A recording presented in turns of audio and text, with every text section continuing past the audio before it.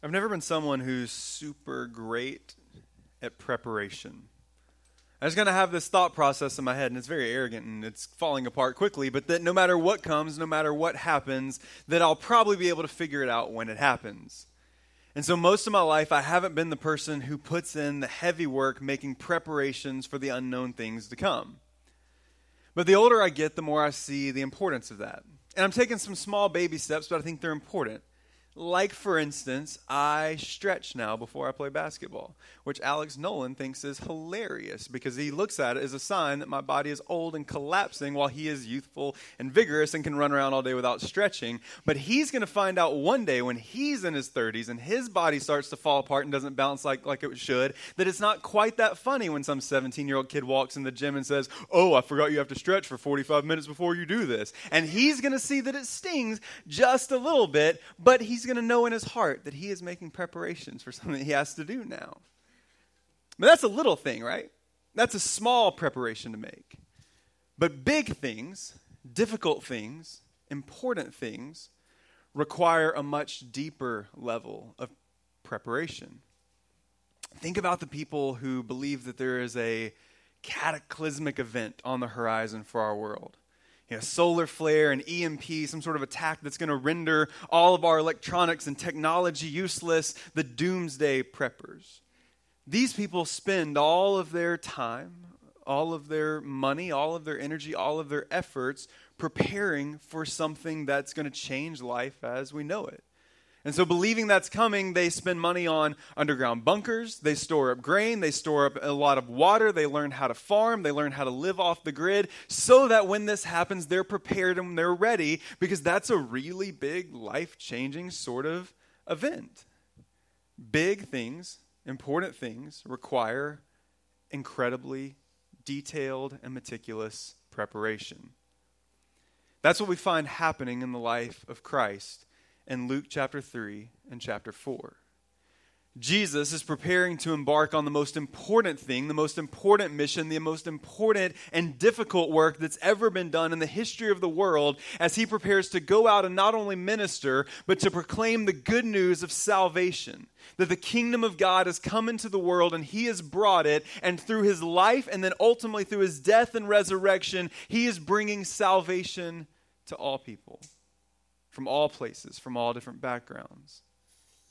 And so in John chapter 3, we see Jesus go out into the wilderness to find John the Baptist. And Jesus is baptized by John the Baptist, and we see this divine commissioning over his ministry when God the Father speaks from heaven as the Holy Spirit descends on Christ and says, "This is my Son in whom I am well pleased." And we see Jesus' ministry begin. But it doesn't begin the way that we think it would. Jesus doesn't come out of the water and begin teaching. Jesus comes out of the water and is driven deeper into the wilderness by the Holy Spirit for a period of trial and temptation. And Jesus goes out into the wilderness and he fasts from food and water for 40 days. And while he's there, he's being tempted by the devil to give in to all the things that would catch his attention and catch his eye, being tempted in several different ways. And all of this is preparing him for ministry. And it's taxing and it's overwhelming, even to the point that after the temptation and fast is over, the Bible says that angels come and minister to him. And then, after this season of preparation, Jesus gets up and walks out of the wilderness and begins going throughout the region preaching about the kingdom of God. He goes all through Galilee and teaches in synagogues, and he's healing and he's showing himself to be who he is, the Messiah, the Son of God who's come into the world to bring the kingdom of God into the world. And then he goes home. He goes back to his hometown of Nazareth, and he preaches a message in a synagogue that lays the foundation for what the kingdom of God is and what it means to the people who would partake in it. Jesus lays out this message that the kingdom of God has arrived and he has brought it, and it is a message for all people, just like we saw last week as the angels make that proclamation as Christ is born. And so today we're going to see and hear Jesus introduce his hometown to the message of the kingdom. And through that, we're going to see the beauty of the kingdom of God and what it means for each and every one of us even today, because the message to Nazareth is the same as the message to us here in Loganville, Georgia today, that the gospel is good news to all people and it comes through Christ Jesus himself. But we're also going to see that the kingdom of God can be a very difficult thing to grasp and to wrestle with, and that it comes not on our terms, but on his terms, and that we have to accept it as it comes. And so this morning we're going to look at the introduction of the kingdom as Jesus begins his teaching and healing ministry coming home to Nazareth. And so we'll be in Luke chapter 4, verses 16 through 30. And this is the word of God. And he, Jesus, came to Nazareth, where he had been brought up. And as was his custom, he went to the synagogue on the Sabbath day, and he stood up to read. And the scroll of the prophet Isaiah was given to him. And he unrolled the scroll and found the place where it was written, "The Spirit of the Lord is upon me, because he has anointed me to proclaim good news to the poor, and has sent me to proclaim liberty to the captives, and recovering of sight to the blind, and to set at liberty those who are oppressed, to proclaim the year of the Lord's favor." And he rolled up the scroll and gave it back to the attendant and sat down. And the eyes of all in the synagogue were fixed on him, and he began to say to them, "Today this scripture has been fulfilled in your hearing." And all spoke well of him and marveled at the gracious words that were coming from his mouth. And they said, "Is not this Joseph's son?" And he said to them, "Doubtless you will say to yourself," or you'll quote this proverb to me, "Physician, heal yourself. What we have heard you did at Capernaum, do here in your hometown as well." And he said, "Truly I say to you, no prophet is acceptable in his hometown. But in truth I tell you, there were many widows in Israel in the days of Elijah, when the heavens were shut up 3 years and 6 months, and a great famine came over all the land. And Elijah was sent to none, but only to Zarephath in the land of Sidon, to a woman who was a widow. And there were many lepers in Israel at the time of the prophet Elisha, and none of them was cleansed, but only Naaman the Syrian." When they heard these things, all in the synagogue were filled with wrath. And they rose up and drove him out of the town and brought him to the brow of the hill on which their town was built, so they could throw him down the cliff. But passing through their midst, he went away. May God add his blessing and his favor to the reading of his word. Thanks be to God for his word. Father, as we do every week, we thank you and praise you for the word that you've given us. And we thank you for these words of Christ that teach us the good news of the kingdom of God, that you came to bring good news to the poor, to proclaim liberty to the captives and the recovering of sight to the blind, and to set at liberty anyone who is oppressed. And God, we thank you that as we're about to see, all of us fit into those categories. So I pray this morning that as we see this introduction to the kingdom, this foundation on which all the other teaching that we're going to look through the book of Luke rests, that you would help us to hear this as a message of joy, that we would receive the kingdom as it comes on your terms, and that you would be honored and glorified by the way that we live as members of your kingdom. And God, we ask all these things in the precious name of Jesus. Amen. Before we jump into the meat of what Jesus said, I want to look at a couple observations about the ministry and the type of ministry that Jesus was doing. Because I think it's incredibly informative. If we're followers of Christ, if we're Christians and want to be like Christ, then we should learn to also minister the way that Christ ministers. And there are two things that I think are really important about this moment here in Nazareth that we can see that teaches us how we should live out our lives ministering to the people around us. And the first one is kind of simple, but for me I think was really profound, and it's that Jesus ministered in his hometown. Jesus was doing ministry in the place in which he grew up. And I think there's a certain romance to getting out, especially when you grow up in a small town or a small place. You see it in movies all the time. Two young teenagers talking about their plans and they're dating and they want to get married. And, they talk about how the town is too small for them and all these kind of movie cliche things like, one day, Taryn, I'm going to take you out of here and we're going to go to the big city. There's just this romantic idea of we got to get out of here and we've got to go do something else. But I think what happens with that is that too often, when it comes to ministry, we think about it the same way. The ministry is something that happens somewhere else. That we have to go and do ministry, that we have to get out, especially when we use terms like missions and being missionaries. We think about ministry as something that we go and we do, and then we have our normal lives. We have our jobs, we have our home life, we have the things that are normal in all of our lives, and that's just routine, that's just everything that happens, that's just where we live, and then we go and do ministry, whether that's at church or at a church function, or actually leaving a place to go and to participate in ministry. But if Jesus saw the importance of Nazareth, we cannot overlook the importance of Loganville. If Jesus saw the importance of Nazareth, we can't overestimate the importance of the place where God has put us at the moment that God has put us there. And yes, sometimes God does call us to leave and to go places and to serve other places. And I've made no shadow of doubt over the fact that I am hoping and praying that this will always be a church where we get rid of people. Where people come and grow up in Christ and find their spiritual gifts and are called into ministry and go and plant churches and serve at churches and go overseas into missions and move new places and establish new ministries other places. We love for that to happen. But also we have to recognize the importance of place. That God has put us somewhere for a reason, and as long as we are in that place, that is the place where we're called to minister. And so we have to learn to see our hometown, or even more specifically, our homes, as places that we are called to minister. To see them with the eyes of Christ, who returned to Nazareth, to a place where they were very familiar with him. Because you can even see this in the passage of Scripture. As Jesus is reading this and saying these things, they're having to scratch their head a little bit and say, wait, isn't this Joseph the carpenter's son? Isn't this the kid that we knew, that we watched grow up? How is he saying these things? How is he preaching these things? They knew Jesus intimately and very, very well. They knew his family.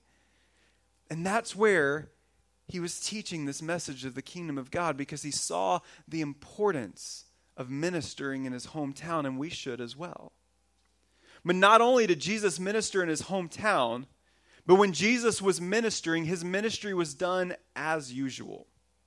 The first part of this passage of Scripture, in chapter 4, verses 16, in the English Standard Version that I'm preaching out of, it says, he came to Nazareth where he'd been brought up, and as was his custom, he went to the synagogue on the Sabbath day.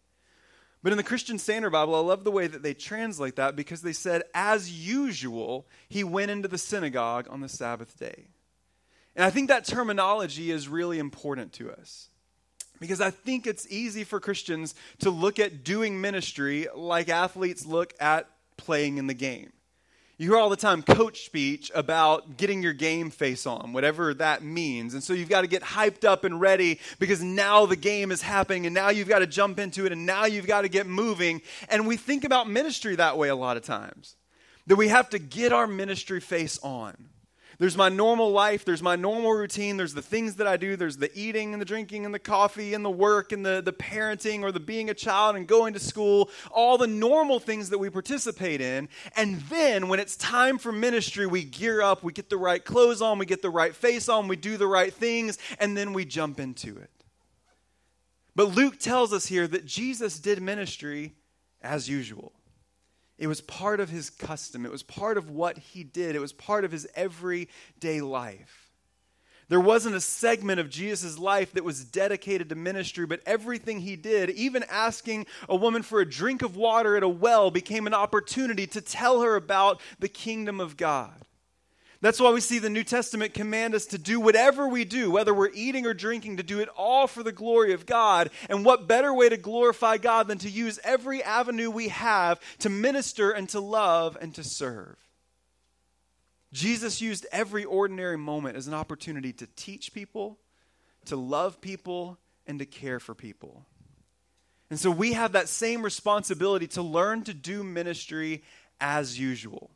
In the ordinary, customary part of our lives, and the things that we do out of habit and routine, in the places that we go often, whether it's in our home, in our schools, at our jobs, the restaurants that we go to look at every opportunity and every person we meet as an opportunity to love them and serve them and care for them and give them the good news of the gospel.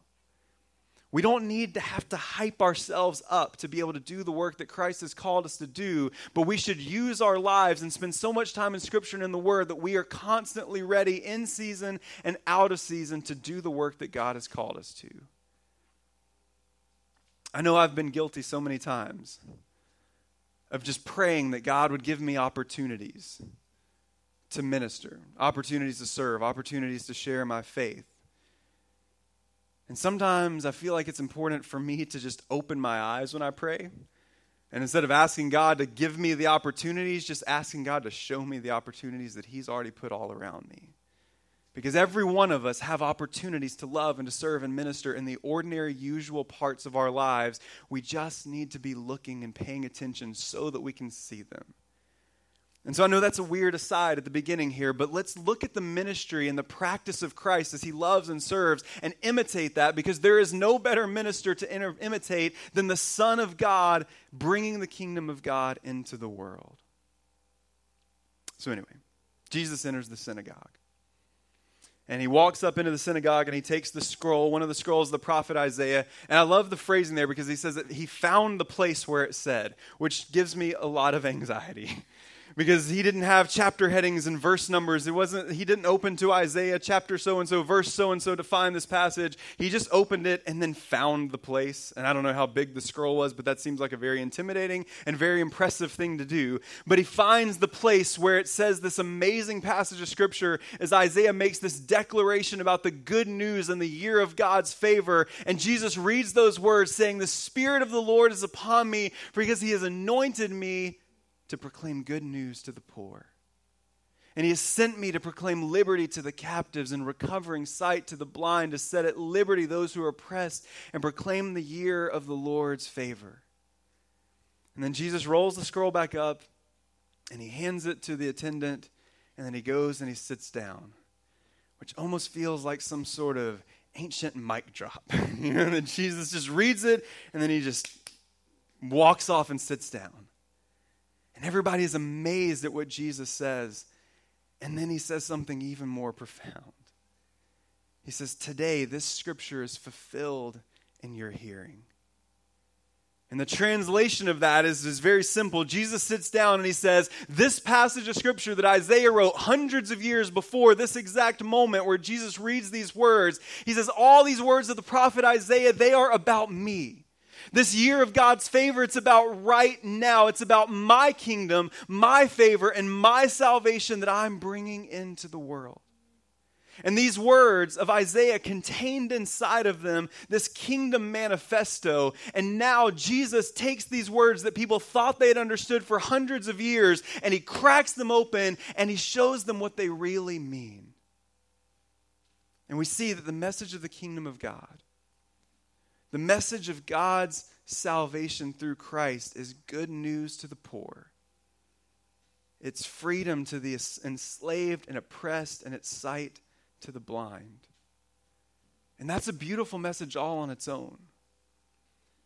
But of course, Jesus isn't just talking about those who are oppressed physically, those who are blind physically, those who are poor physically. But Jesus is teaching us something much deeper about our own spiritual state and the kind of salvation that He came to bring. Because think about, and we haven't gotten there yet, but in our community groups, we're going through the book of Matthew and the Sermon on the Mount. And we're going to get to a point on the Sermon on the Mount where Jesus starts taking the Old Testament law and doing the same thing to the law that He does to the words of Isaiah here by opening them up and showing us what's inside. Saying things like, it's important that you not murder, but did you also know that if you hate someone in your heart, then you're guilty of murder? Showing us the twofold nature of the law and now the twofold nature of the kingdom, that it's both about physical oppression and blindness and poverty, but it's also about spiritual oppression and blindness and poverty. And so the first thing here in this introduction of the kingdom that Jesus says is that it's good news to the poor. And we know that through Jesus' entire ministry that he had a special place and a special concern for those who were physically poor. And there was one time where Jesus was in the midst of this worship gathering in the synagogue, and a woman comes in and she takes 2 small coins and throws them in the offering. And Jesus stops the show for a minute. He says, I want you to pay attention to what just happened here, because what this woman gave, even though it has absolutely no earthly value at all, what she just gave is worth more than what everyone else in this room gave, because she gave all that she had.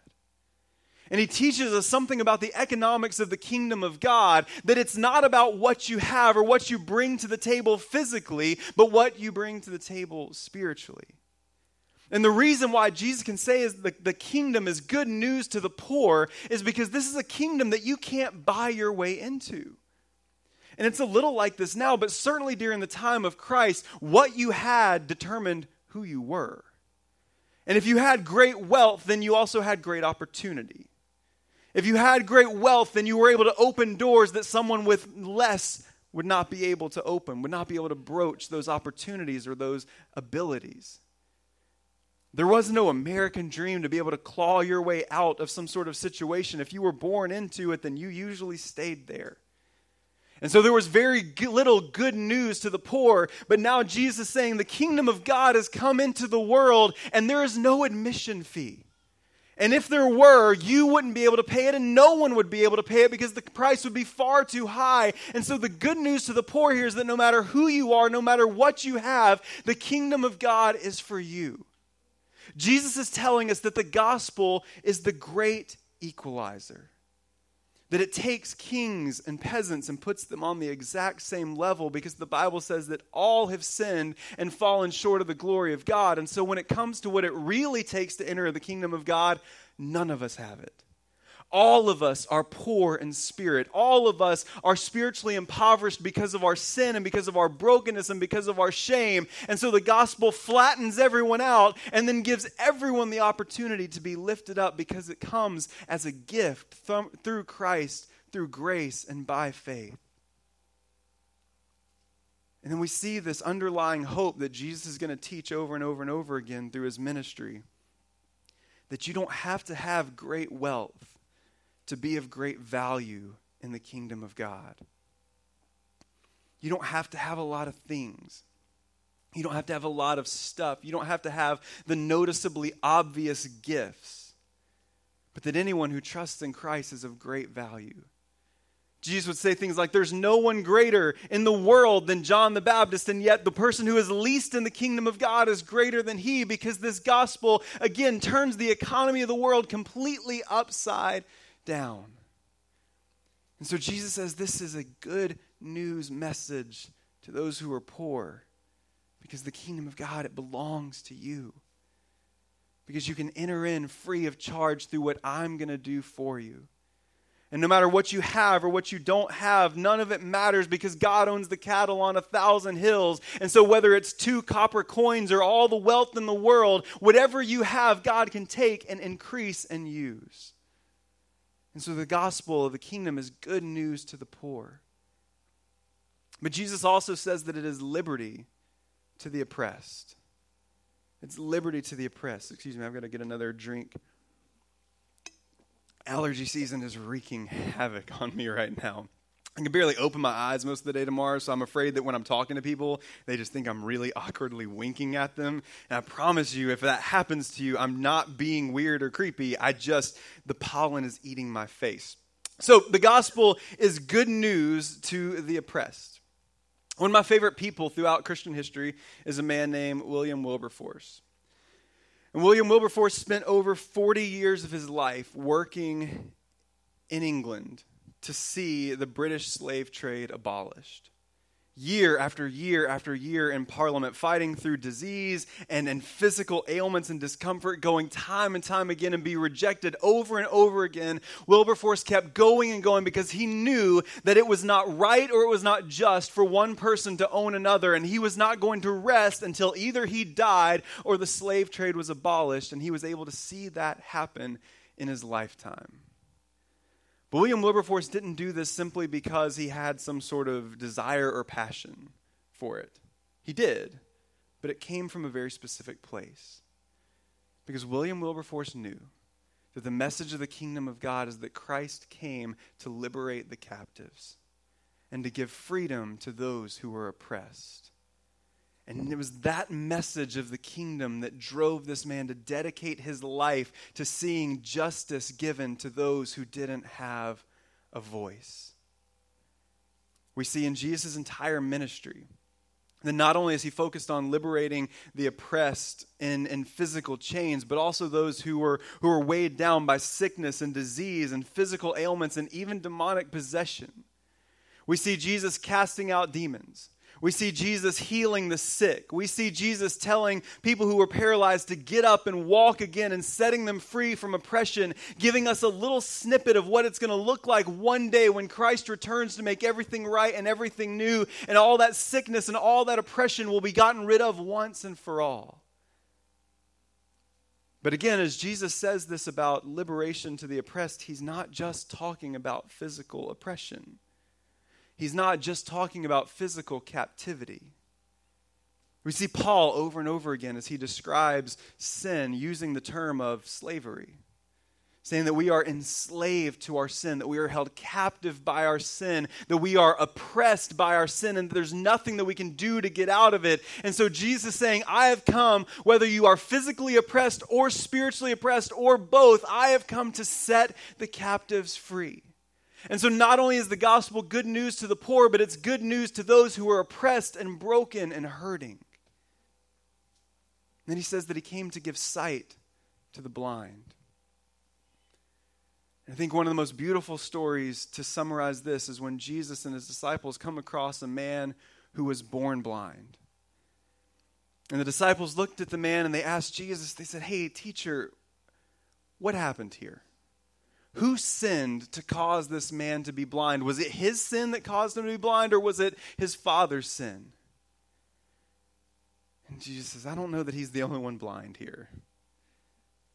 He says it wasn't his sin or it wasn't his father's sin, but he was born this way for this moment so that my power could be shown through him. And Jesus restores sight to this man who has never been able to see. And we see in that story that this man was born blind and he was given sight so that all those who witnessed it were able to actually truly see. And so we see Jesus care about the restoration of sight to someone who is physically blind, but at that exact same moment, he sees the spiritual blindness of his disciples and all those gathered around. And at that one moment, he helped this one man see, and he helped everyone else see as well. Because the gospel is good news to those who are physically blind and those who are spiritually blind. Jesus tells us that he came to bring total freedom from the inside out. And as he makes this proclamation, this is fishing with a very big net. I eat a lot of canned tuna. That was a weird transition. I did not give enough space for that not to be super awkward. But I do, in fact, eat a lot of canned tuna. The safe amount, I know you're not supposed to eat a lot of it, but I eat enough of it to not get mercury poison, but also enough of it to really enjoy eating canned tuna. And there's a lot of things about the ethics of canned tuna. You know, you don't want to eat the tuna, and you want it to be dolphin safe, because for a long time they would use these big nets, and then they use these trolling rods, and they would just catch all kinds of stuff, and it would just get caught up in the net, and you just wanted them to catch the tuna. You don't want them to catch all the other things because it's harmful for the ecosystem and the environment. But when Jesus is throwing out this net, he's throwing out one of those non-dolphin safe tuna nets. And he is catching everybody in the wake of that. Because he's saying this is a message that's not just for one kind of person, but all people fit into this description. Jesus is laying out the message of the kingdom, and it's good news to everyone because all of us are in some sort of poverty, whether it's physical or spiritual or usually both. We're all in some kind of oppression, whether it's physical oppression or spiritual oppression or spiritual oppression. We all have some kind of blindness because the Bible says there is no one good, there is no one righteous, there is no one who seeks God, and there is no one who has ever seen God. And so Jesus is taking this message and saying, I am bringing the gospel story. I am bringing the good news of the kingdom. And it is for you and for you and for you and for you, for everyone hearing this message. This is good news because I have come to set you free. I have come to turn this world upside down. I've come to give you sight. Reading one simple passage from Isaiah, Jesus reveals his entire mission. That he has come to bring new hope and new life to people who are dead in their sins and trespasses. And in verse 22, the people hear this story. They hear these words, and they're excited. It says, and all spoke well of him and marveled at the gracious words that were coming out of his mouth. They heard that he came to bring this good news to the poor and to bring sight to the blind and liberty to the captives. And maybe they even heard the deeper message that he came to bring spiritual restoration as well. And they thought, that is so good. That is such a beautiful thing. This sermon that Jesus preached, that's an easy amen. It's hard to find somebody who's going to be really just upset and frustrated about good news to the poor and sight to the blind. That's a really great message and a great story. And while this part is an easy amen, then Jesus keeps talking. And he starts being a little harsh with them. He says, doubtless you'll quote to me this proverb, physician, heal yourself. Do here in your hometown what you did in Capernaum. And then he starts talking about all these Old Testament stories of all these widows and all these lepers. And basically what Jesus is saying here, to summarize to the point, I know that you've heard about all the healings I've done in Capernaum, and you probably think I'm going to do them here, but I'm not. This is what you get. You get the message of the kingdom. And that's all you need. And then all of a sudden, all the people who thought that this was such a nice story and such a beautiful message that Jesus was teaching, the mood changed. And things got way out of hand.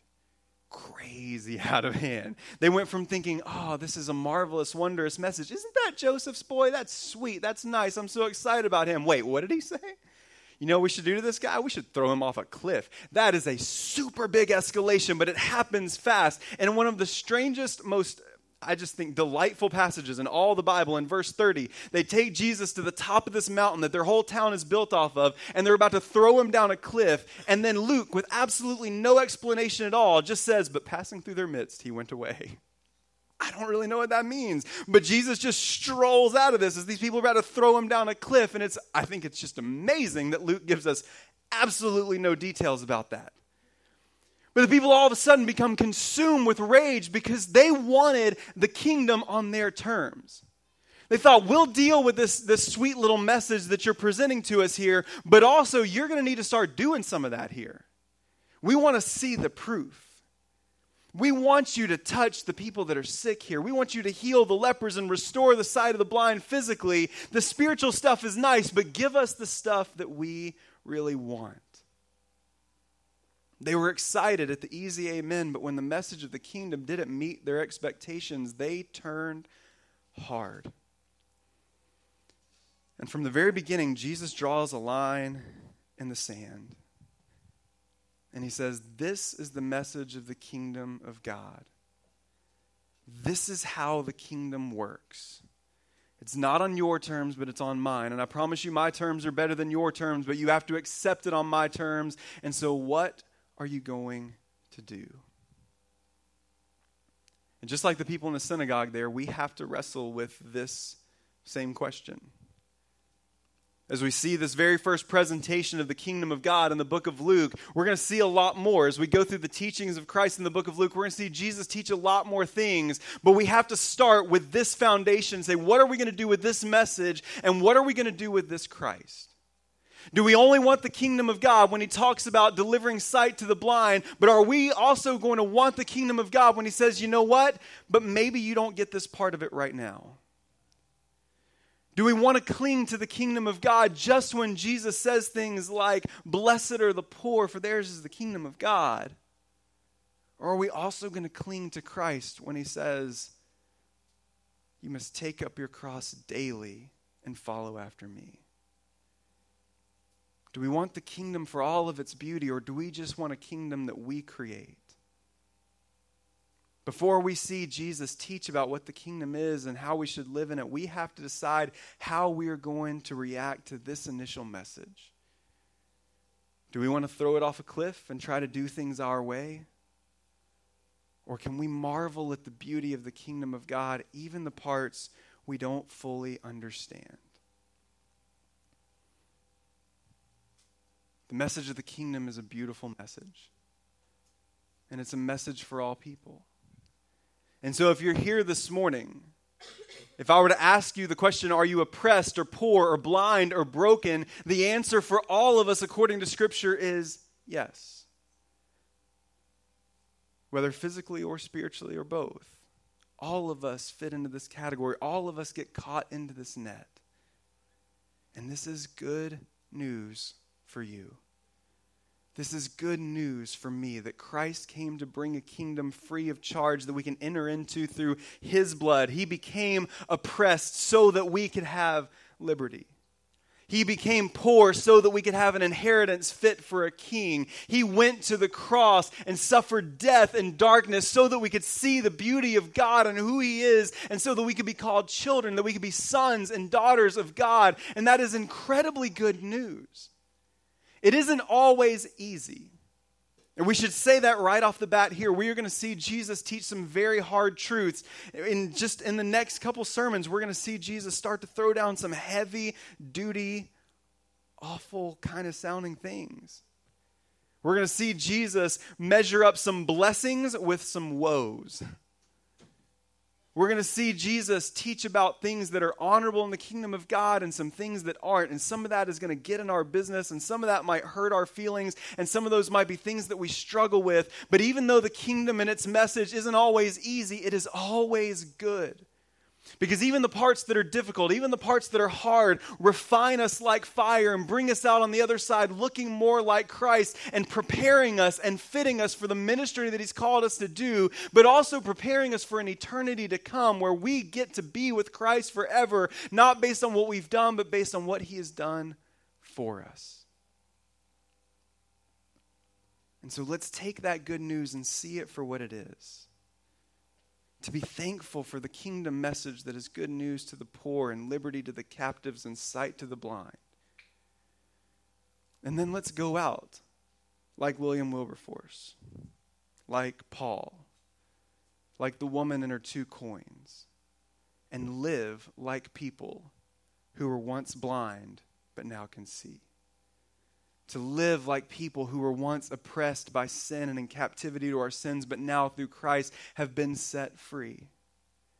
To live like people who were spiritually poor and had nothing to offer God at all, but now are rich because of the love and mercy of Christ and have all that we need to do all that Christ has called us to do. Let's live like people who believe the good news. Let's act like people and serve like people and love like people who believe the good news.